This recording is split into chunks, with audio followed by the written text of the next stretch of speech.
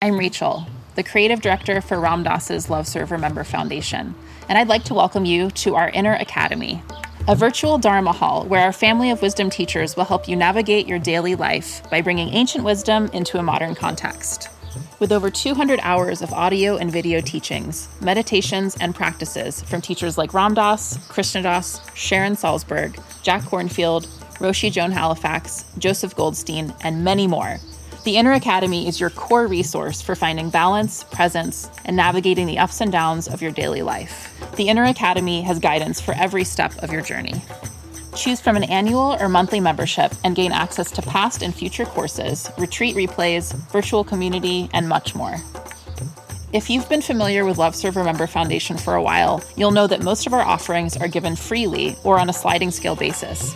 So when you subscribe to the Inner Academy, you're paying it forward and bolstering our ability to continue creating accessible offerings for all in the future, as Ram Dass wished for us to do. Be here now and start your journey with Ram Dass's Inner Academy today. For more, visit ramdass.org/Inner Academy.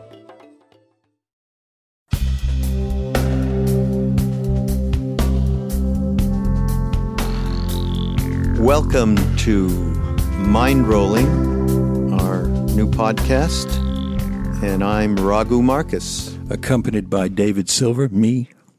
And today we have a very, very dear friend who's joining us.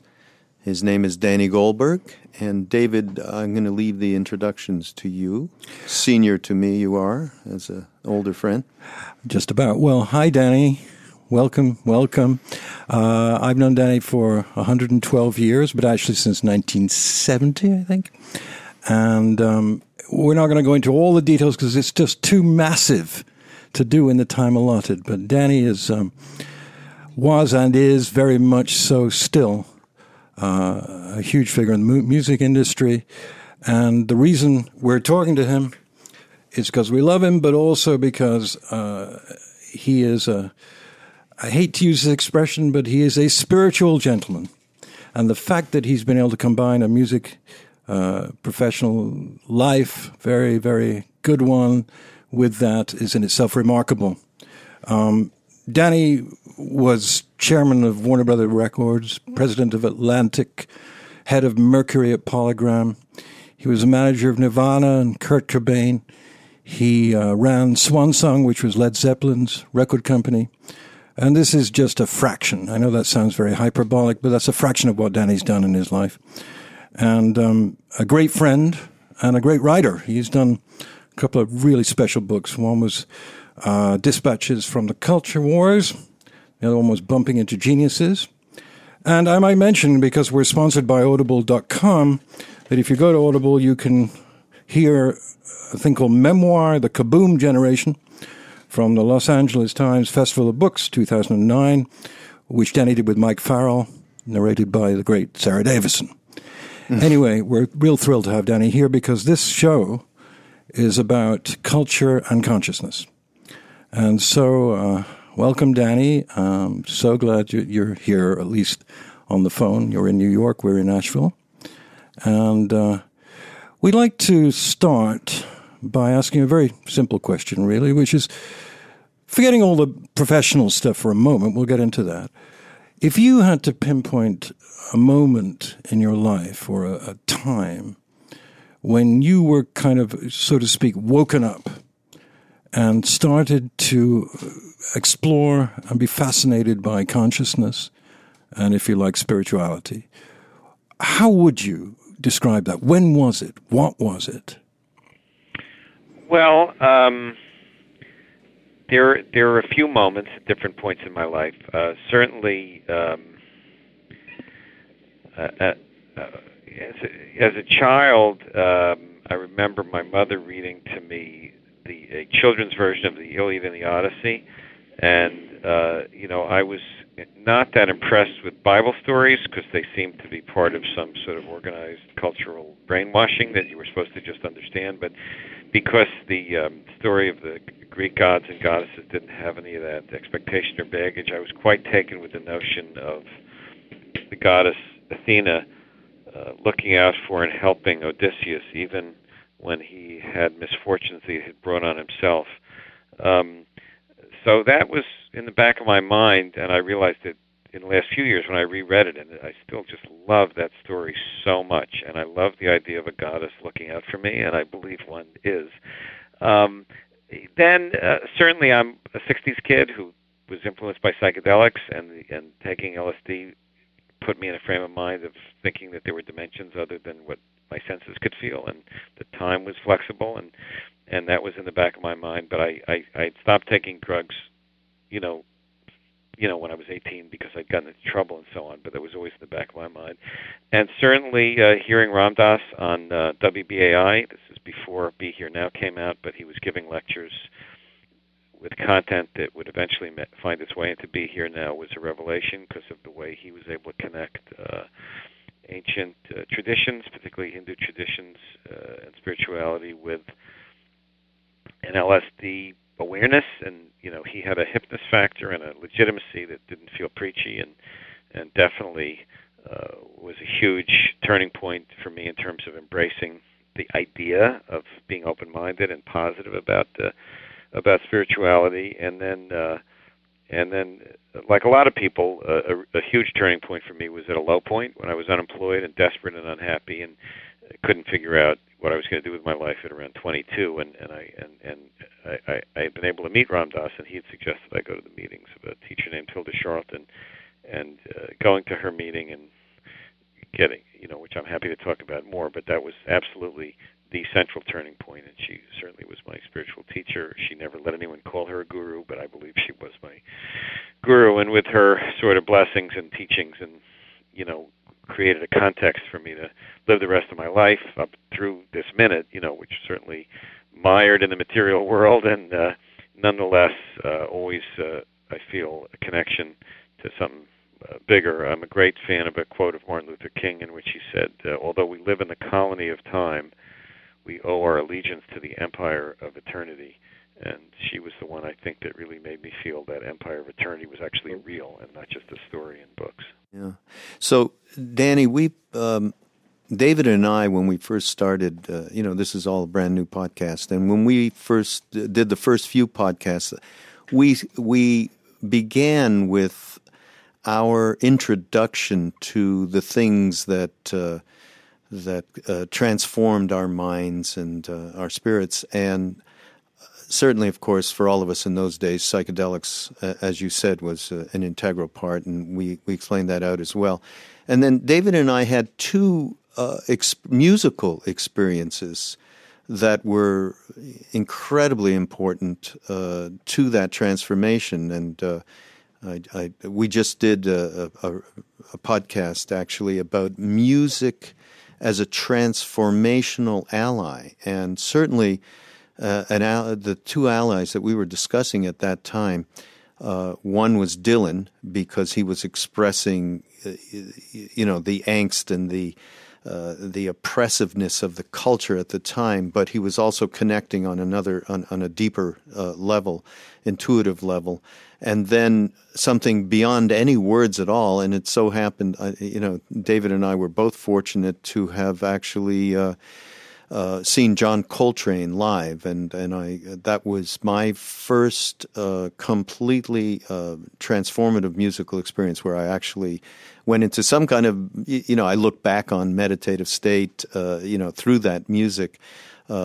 So what can you talk about some of your initial musical experiences or experiences with various artists? Sure. Of course, it's been such a huge part of my life, and it ended up becoming working with musicians became my vocation, I think, because of, how much music meant to me. Again, it's segmented. I had a period where, when I was younger, where I really loved certain classical pieces. I'm a dilettante when it comes to classical music, but there are certain pieces that affected me when I was 13, 14, 15 that still can put me in a happy state, and that includes Chopin's Third Ballade for some reason, and a couple of the Beethoven violin sonatas, and a Schubert cello sonata. And so there's a certain group of classical pieces that, at a very lonely time in my life, spoke to me.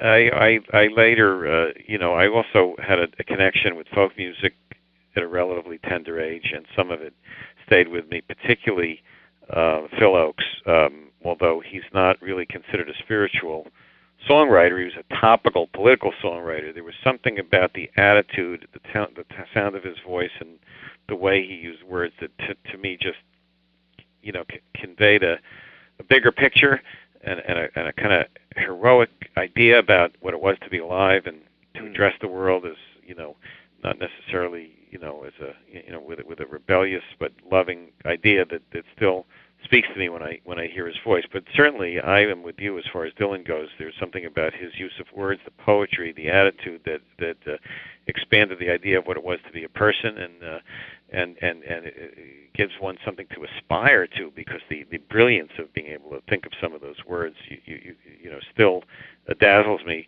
to this day. There's so many artists over the years that have spoken to me, but a lot of the ones that mean the most to me are the ones from when I was that age. There's something about being 16, 17, 18, 19 that makes, I think, you particularly impressionable to music. So some of the Beatles music still speaks to me a lot. Some of the Jimi Hendrix,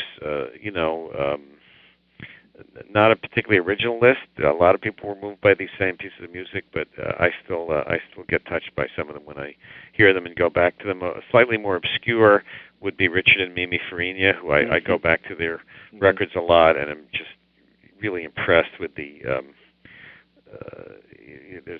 depth of kind of the feeling that it evoked, and it's definitely a bridge to a wider view of what life is and what it is, still. So I'm sure there's dozens of others I'm not thinking of right now, but those are the ones that come to mind. Great poetic singer-songwriter named Paul Siebel I go back to a lot. But Van Morrison's early records, Right. we could spend the whole time just talking about records. Yeah. Well, one of the things that David and I have been talking about is there seemed to be we're talking about a relevance that happened in the late 60s and early 70s musically. Is that relevance still here today? I mean, you've been, I know Danny's, just so people know, Danny's managing some pretty great acts these days, and so you're right in it still. Is that relevant? I mean, Steve Earle, I don't think my role as a manager is what gives me credibility about its relevance. I think it's my role as father of an 18-year-old and a 22-year-old, because the only people that are qualified to answer that question are young people. And I think Kanye West means as much to my son Max as Bob Dylan meant to me. Really? That I can absolutely tell you. And that's why I believe it's the case. And I just think that there's something about getting older that removes you somewhat from a connectedness. I still like music a lot. It's been slightly ruined for me by working in it, so I associate it so much with my vocation. The price I paid for the intimacy and the relationship with artists is that I don't hear music with as pure ears as I would if I weren't working with people. I romanticize the people I represent. I love Steve Earle, who I manage. I think he's a great singer-songwriter and poet, and at a very high level, and a lot of other people. But my own relationship with music has been tremendously complicated by decades of it being how I made my living, where I gained my half the time my self-esteem and status in the world from, and that does kind of screw up the pure enjoyment of music. Right. And that's why when I really want to just listen to music, I'll listen to older music usually, because it doesn't have any of the baggage that the newer stuff does. But as a parent, I've seen how music is so meaningful to my kids, and it absolutely convinces me that the notion that there was something unique about my teenage years and that other teenagers and subsequent generations didn't have is delusional, and that every generation finds music, and it's definitely a bridge to an identity and a way of defining oneself today, just as much as it was in times past. And I think to my parents' generation, I think the big bands and jazz. I mean, there's this incredible interview with Jerry Wexler, who died at the age of 92 about 4 or 5 years ago, and who was the president of Atlantic and who produced the great Aretha Franklin albums, among others, and the first Ray Charles, the great Ray Charles albums. And he was talking about when he was in a young man in his 20s being a jazz collector, and how the great jazz to him was the stuff from 10 years earlier, and how you knew someone was really had depth as if they appreciated certain musicians from the 20s as distinguished from those in the 30s and 40s. So, I mean, I think this is a universal thing about youth and music that we have to honor as we get older. I think we'd be remiss, we'll see if you agree or not, to give us some of your experience. One of the greatest impacts on the culture, of course, was Nirvana, and just you were pretty young in your career at that point, right? Dealing with them and meeting Kurt and so on. Can you just give us a little bit of the experience of that? And I think I remember you telling me at one point you had no idea, it was just a gut feeling that you had. Can you talk about him a little bit? Well, I've been around for a while. I met Nirvana. I was my late 30s, early 40s, so I'd been around for a while, and I was the old school guy. I was older than him, obviously, I was in my early 40s. He was in his mid 20s, and that's a big age difference. I was pretty jaded by that time. I'd been in the business since I was 18 and was definitely very into how to make money and, be a winner instead of a loser and have hits instead of flops and, certainly had many layers of cynicism and jadedness with which I addressed things, although I still wanted to love what I was doing. I took them on because Sonic Youth told me they were good, and Sonic Youth was really cool at the time, and they were a client of mine. And I did it the way I did a lot of things. I had an office of 20-some people, and didn't really know what I was getting into. I just met them, and they were supposed to be cool, and people wanted them, and I gave them a good rap, and I liked my politics, and then I realized I probably should see them, and they were opening to Dinosaur Jr. at a place called the Palace in L.A. This is before Nevermind came out, but they'd already written and recorded about half of Nevermind. They were kind of in the middle of it. And, I went by myself. My wife, Rosemary, was pregnant at the time with our first kid, I stood there in the back, and I was transfixed with his intimacy with the audience. I saw some weird, ineffable ability that he had to connect with people in the back, even when they didn't know the songs. He wasn't flamboyant or anything like that, but there was this, sensitivity and empathy that people would later write about that was really palpable, and I was really high from it. And I remember driving home, and this was the early days of car phones, and before they told you not to talk on the car phone, when you were driving, and calling Rosemary and saying, "You will not believe how great." And she was so surprised to hear me excited about music, because I was always talking about the business and not about music. So I knew at that moment that he was really something special. And then, and then when the record was done, it was so great. I mean, again, I didn't pretend even then I was pretty old and wasn't a super musicologist or critic or anything like that. But those songs were so incredible. His voice was so great, and I knew this was like something really special.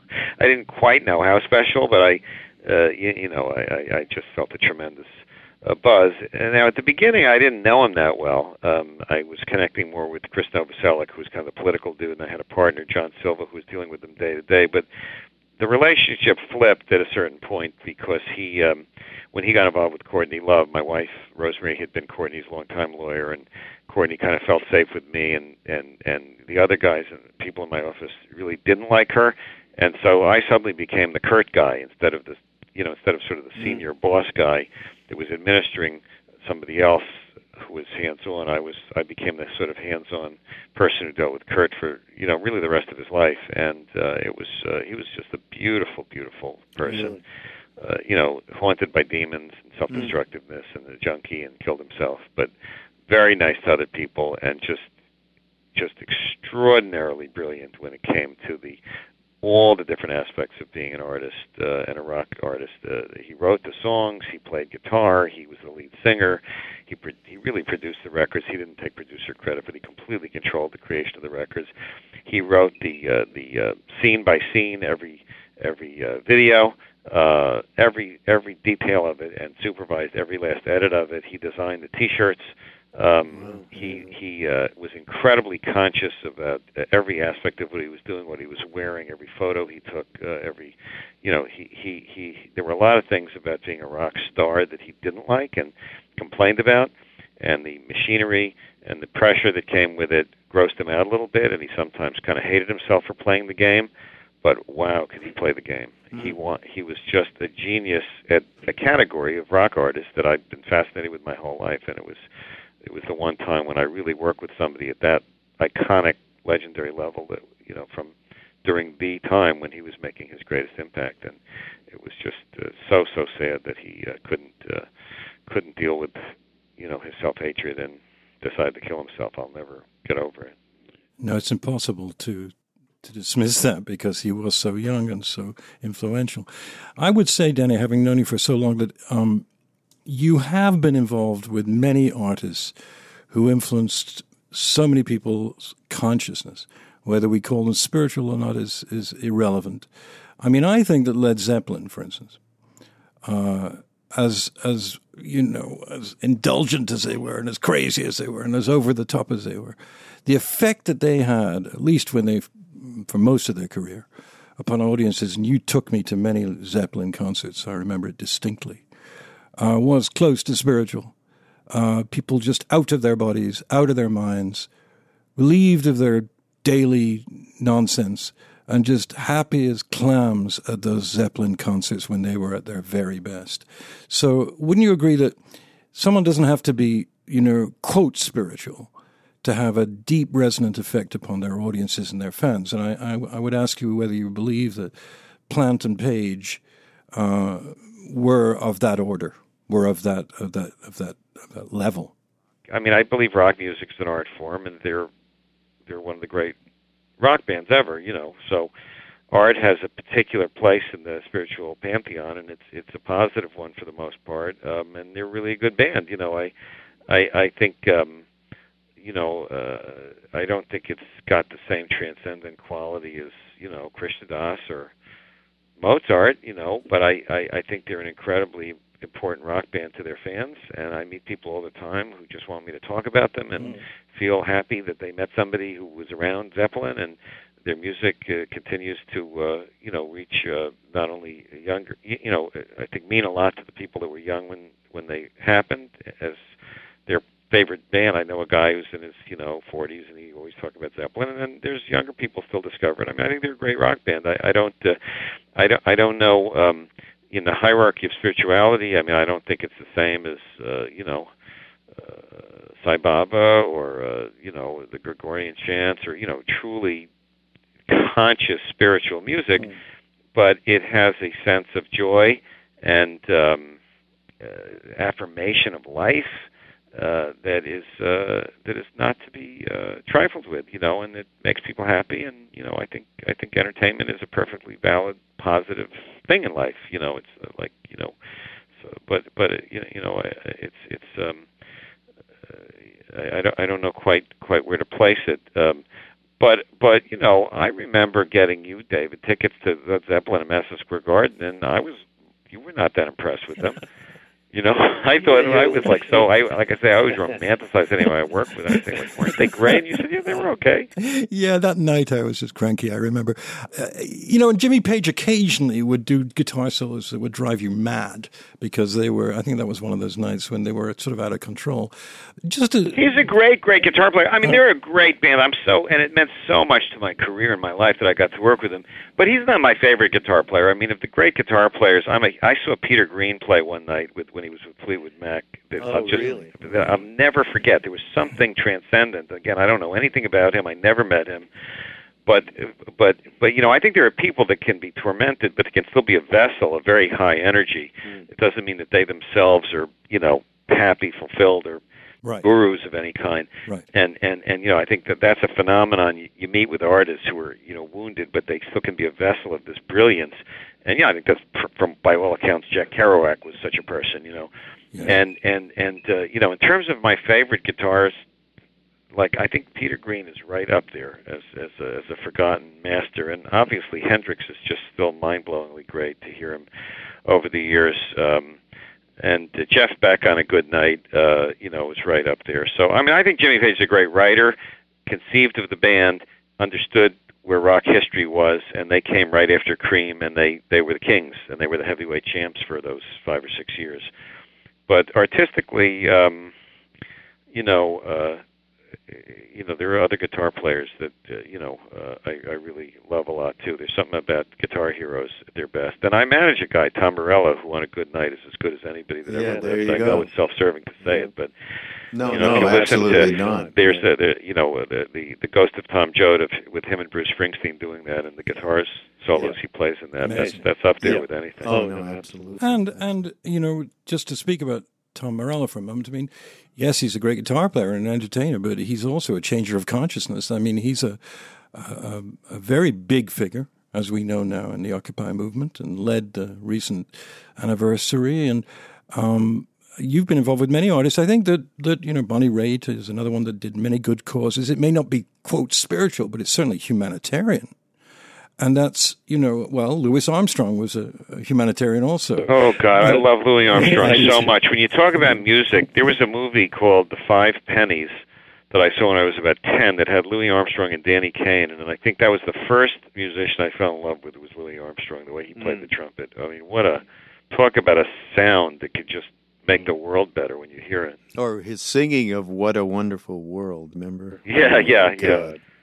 Yeah, I want to switch gears a little bit here, just broadening this discussion, because we've been talking about music a lot in these podcasts, and again, how much it affected us and how much it affected those around us, and led us to openings that we previously didn't have. But that quote that you gave of Martin Luther King's, I think that's you and I talked about it when we talked about doing this podcast a couple of weeks ago. Can you repeat that quote? And I'd like to talk about that a little bit. He said, and it was in the middle of a sermon or a speech, and I there was a period where I became kind of obsessed with Martin Luther King speeches, and you could order from somewhere in Atlanta cassettes. This was still in the cassette era, and I just listened to all of them, and certain of them stuck with me. And in one of them, he said, although we live in the colony of time, we owe our allegiance to the empire of eternity. And it's just, there's so much depth to that. I mean, it's interesting to think of empire as a positive thing because, in the corporal plane, empires are usually kind of materialistic, militaristic, and gross. And then obviously in the Star Wars trilogy, the evil empire is the main player. But he was not talking about that kind of an empire. He was talking about the hierarchy of reality. And although we spend most of our time living in, by calendar, years, days, minutes, hours, measuring things, how many pounds you weigh, how much money you have, all different other kinds of things, the colony of time, that there is another reality, and to remember that's, to have allegiance to that and to aspire to remember that, which is the best I can do. I most of my time I forget it. The fun thing about communing with you in a podcast like this is it's an opportunity to try to remember it. So that's the quote, and it's been one I've been really kind of obsessed with for the last couple of months, and trying to figure out how it applies to my life. Well, those, you talked a little bit about. I mean, we actually, of course, you and David met each other right around that time of all of this discovery, in late '60s and then early '70s, and meeting Ram Dass. I had, of course, met him at the same time, and then we actually met up at Hilda's. Maybe just talk a little bit about, because that's what was happening to us. We heard the word. We heard a word. We heard it from a few different people. Ram Dass was obviously extraordinarily important to the three of us because it opened up our minds and propelled us into this internal investigation, into that empire that you quoted. And just talk a little bit about your personal experience at that point and what that meant to you. Well, I mean, firstly, I was not raised by religious parents, so religion was sort of this part of the established order. I wasn't anti-religious, but I didn't feel any connection with it spiritually. It was just, to me, part of history. It had rules to it. There were nice people involved with it, but I never was bar mitzvahed. I never, my family was not a member of a shul. I associated Christianity with kind of the establishment, and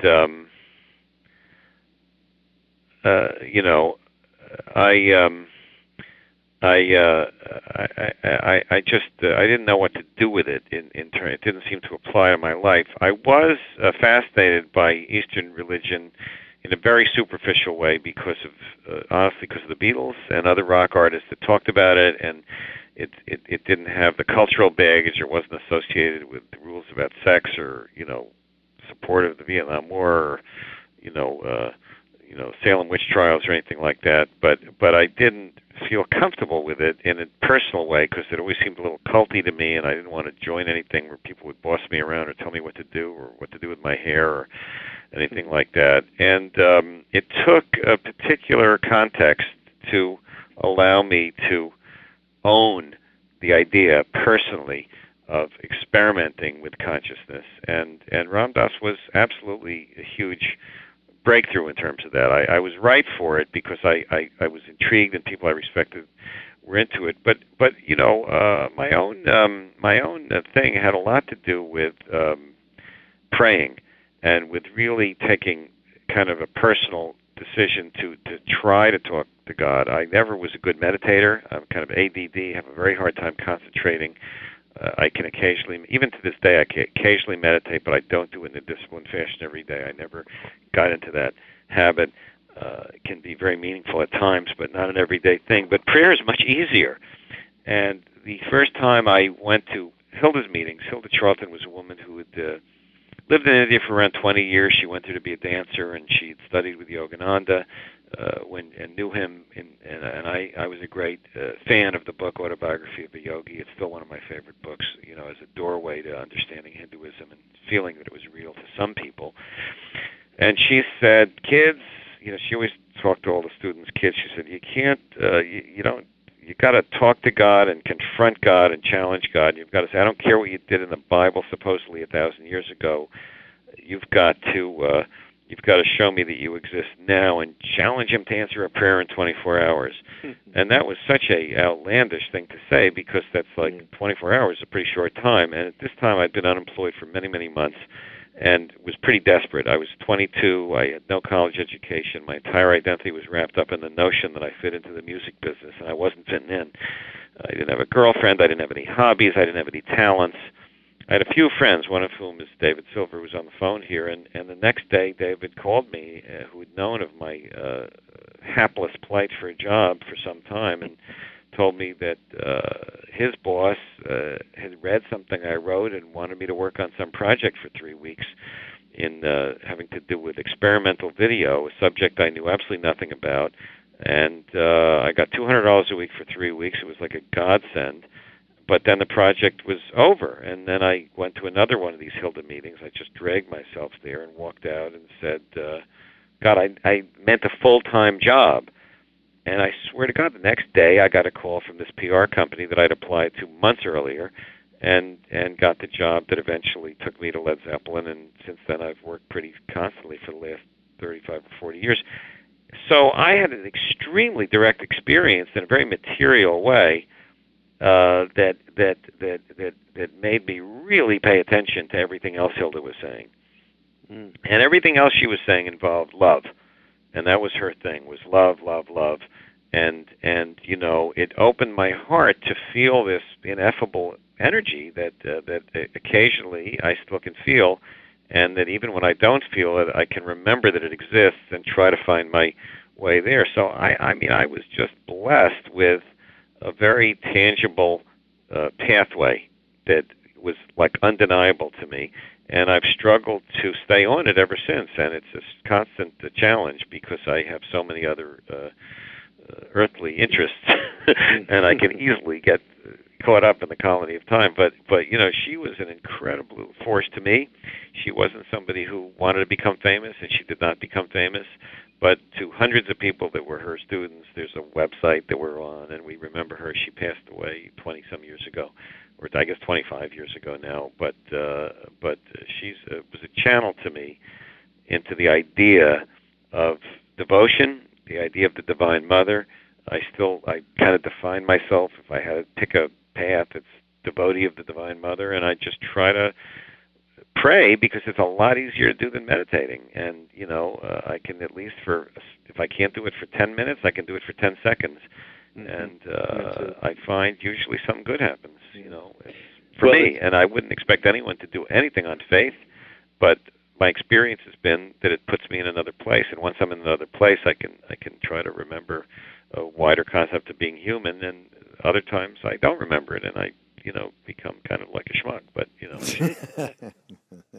well, something keeps pulling me back. It's that struggle you talked about. It's the struggle over these many years since then that we all are putting one foot in front of the other each day. Yeah, I just wanted to say that when you think about these things, these miraculous pieces of karma, if I hadn't known you, there's absolutely no chance that I would have gone to Hilda Charlton's meeting ever. Because when I was that age, yes, I'd heard about Meher Baba only because I loved The Who, and Peter Townsend loved Meher Baba. And I'd interviewed the Maharishi for my TV show, so I knew about TM. But I would never have gone to Hilda's if you hadn't dragged me there, which you did. Because I remember very vividly you saying to me, you got to come to this meeting. And I said, what kind of meeting? And you told me, and I looked at you as if you were nuts. And I said, well, I can't. What did they do? I mean, it sounds like a Sunday school to me. I was extremely, superior about it. And in my intellectual self, thought that it was something I couldn't do. But you insisted, and as I trusted you, I went. And I can honestly say, without the slightest hyperbole, that if that hadn't happened, I don't know whether I would have gone on any kind of path except a tremendously self-destructive one. So that, to me, is a miracle. Well, there's this, she used to say, you take one step towards God, God takes 10 steps towards you, and that's certainly been my experience. Again, I am not particularly disciplined. I have not, there are people that have practiced sadhana and have been devotees, and oh God, I just bow to them. It's not been my way. I've been preoccupied with the world and have a hard time concentrating, but I found that very small gestures toward the divine result in a real positive response, and you can kind of then get into some sort of a virtuous cycle with it, at least for periods of time, and build over time. And of course, getting older makes the priorities greater in terms of trying to stay in tune with that thing, because the material world, one's body starts changing, and you really want to focus on yourself as a spiritual entity and not just define yourself by your body. But it was my early 20s that really did it, and I just am so grateful for it, and I just don't even know how to share with anybody except by example. And if anybody asks a question, again, different paths for different people. I honor religions. I know people that are Jews, spiritual Jews, Christians, Buddhists, who get enormous amount out of it, every much as I can get out of my way. My particular way, though, was through this teacher and through the idea of devotion, of seeing the divine in many forms, and not to be a member of an organization or religion, although the Hindu tradition is the one that speaks to me most deeply somehow. One last question. Danny, this whole podcast, this whole idea came up actually when somebody gave a call to me and just about doing getting some talks of Ram Dass from those early days, those same talks that the three of us heard, to get them out to a new generation of people. And he felt he's actually has a very well-known podcast. Duncan Trussell is his name. And he felt like, he said, there's a lot of parallels of my generation of 20s and 30s. There's a lot of parallels, a lot of stressors that are very similar to the ones that you went through. There's been a major war for many years, more than one.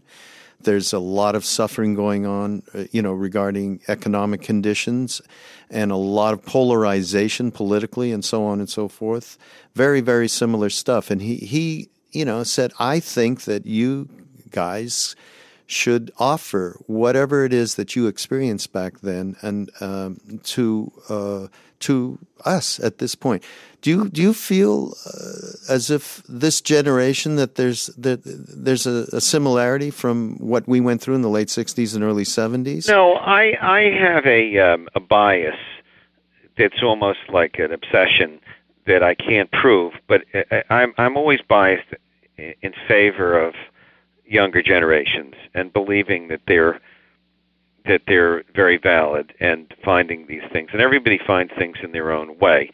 There's no particular reason why the references from 40 years ago would necessarily speak to people, but in certain instances, it might. Again, I think there's all the spirit is mysterious in the way it speaks to people. But I think that giving people, my first concern in life was to be cool, not to be spiritual. I wanted to be sexy. I wanted to be cool. I wanted other cool people to respect me, and that was a huge obsession. And I think it is of a lot of young people.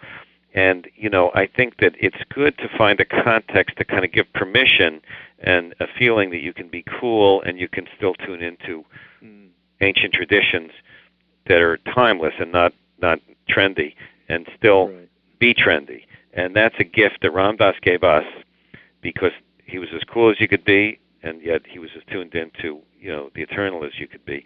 And to the extent that of course I learned a lot from reading about Yogananda's life in the 20s and 30s, and it meant a lot to me, and Ramakrishna in the 1890s. And so you never know what's going to touch people. I think those of us that have a connection to the light should find ways of sharing it in a way that's not preachy, but that's authentic. And you never know what's going to inspire somebody. And because we're all vehicles for something that we don't really understand. But to the extent that one can be a vehicle, one should be, because we were the benefit of other people being vehicles. And this is a vehicle, and you just never know where the energy goes. But it's to the extent that you can allow it to come through you, it's a really good thing to do. I believe that's absolutely true, and I'll just close with one comment. A long time ago, back then, I produced a rock festival in Montreal, where I'm from, and the headliner was Van Morrison, who I absolutely loved, and to this day, and I think his music spoke to me, at that level of Dylan and so on, Hendrix. And he got kind of messed up, and he was a volatile guy, and he got a little bit messed up because somebody actually walked in his dressing room, picked up his guitar, and started playing it. It was on acid or something, and he flipped out, and he was not going to perform. But I convinced him, come on, let's relax. We'll go have dinner. We'll have some wine. He did that, and he put on the greatest show that I've ever seen Van do. And then I walked him out to his limo, and he was going to take off, and he just looked at me and he said, he was thankful that I had kind of helped save the situation. And he just said to me, man, just stay solid. That's all there is. And Danny, we've had quite a ride over many years. David and I talked about Triloka Records in the previous podcast. And thanks for being solid for all these years. Thank you both, and I can't wait to listen to the other podcasts, and be interesting to see where this energy takes us all. It's great to still be alive and smiling. Yes. Yeah, thanks, Danny. Thank you. Have a lovely evening. Yeah, have a great dinner. God bless. And we should, before we close, again, prompt everybody about our lovely sponsor, Audible.com, and just you can go get that 30-day trial and get a free audio book, and go to mindrollingpodcast.com, and you will just follow the prompts there and click through, and we thank you. Dave? Yeah, just keep rock and rolling and mind rolling, and stay solid. Thanks for listening.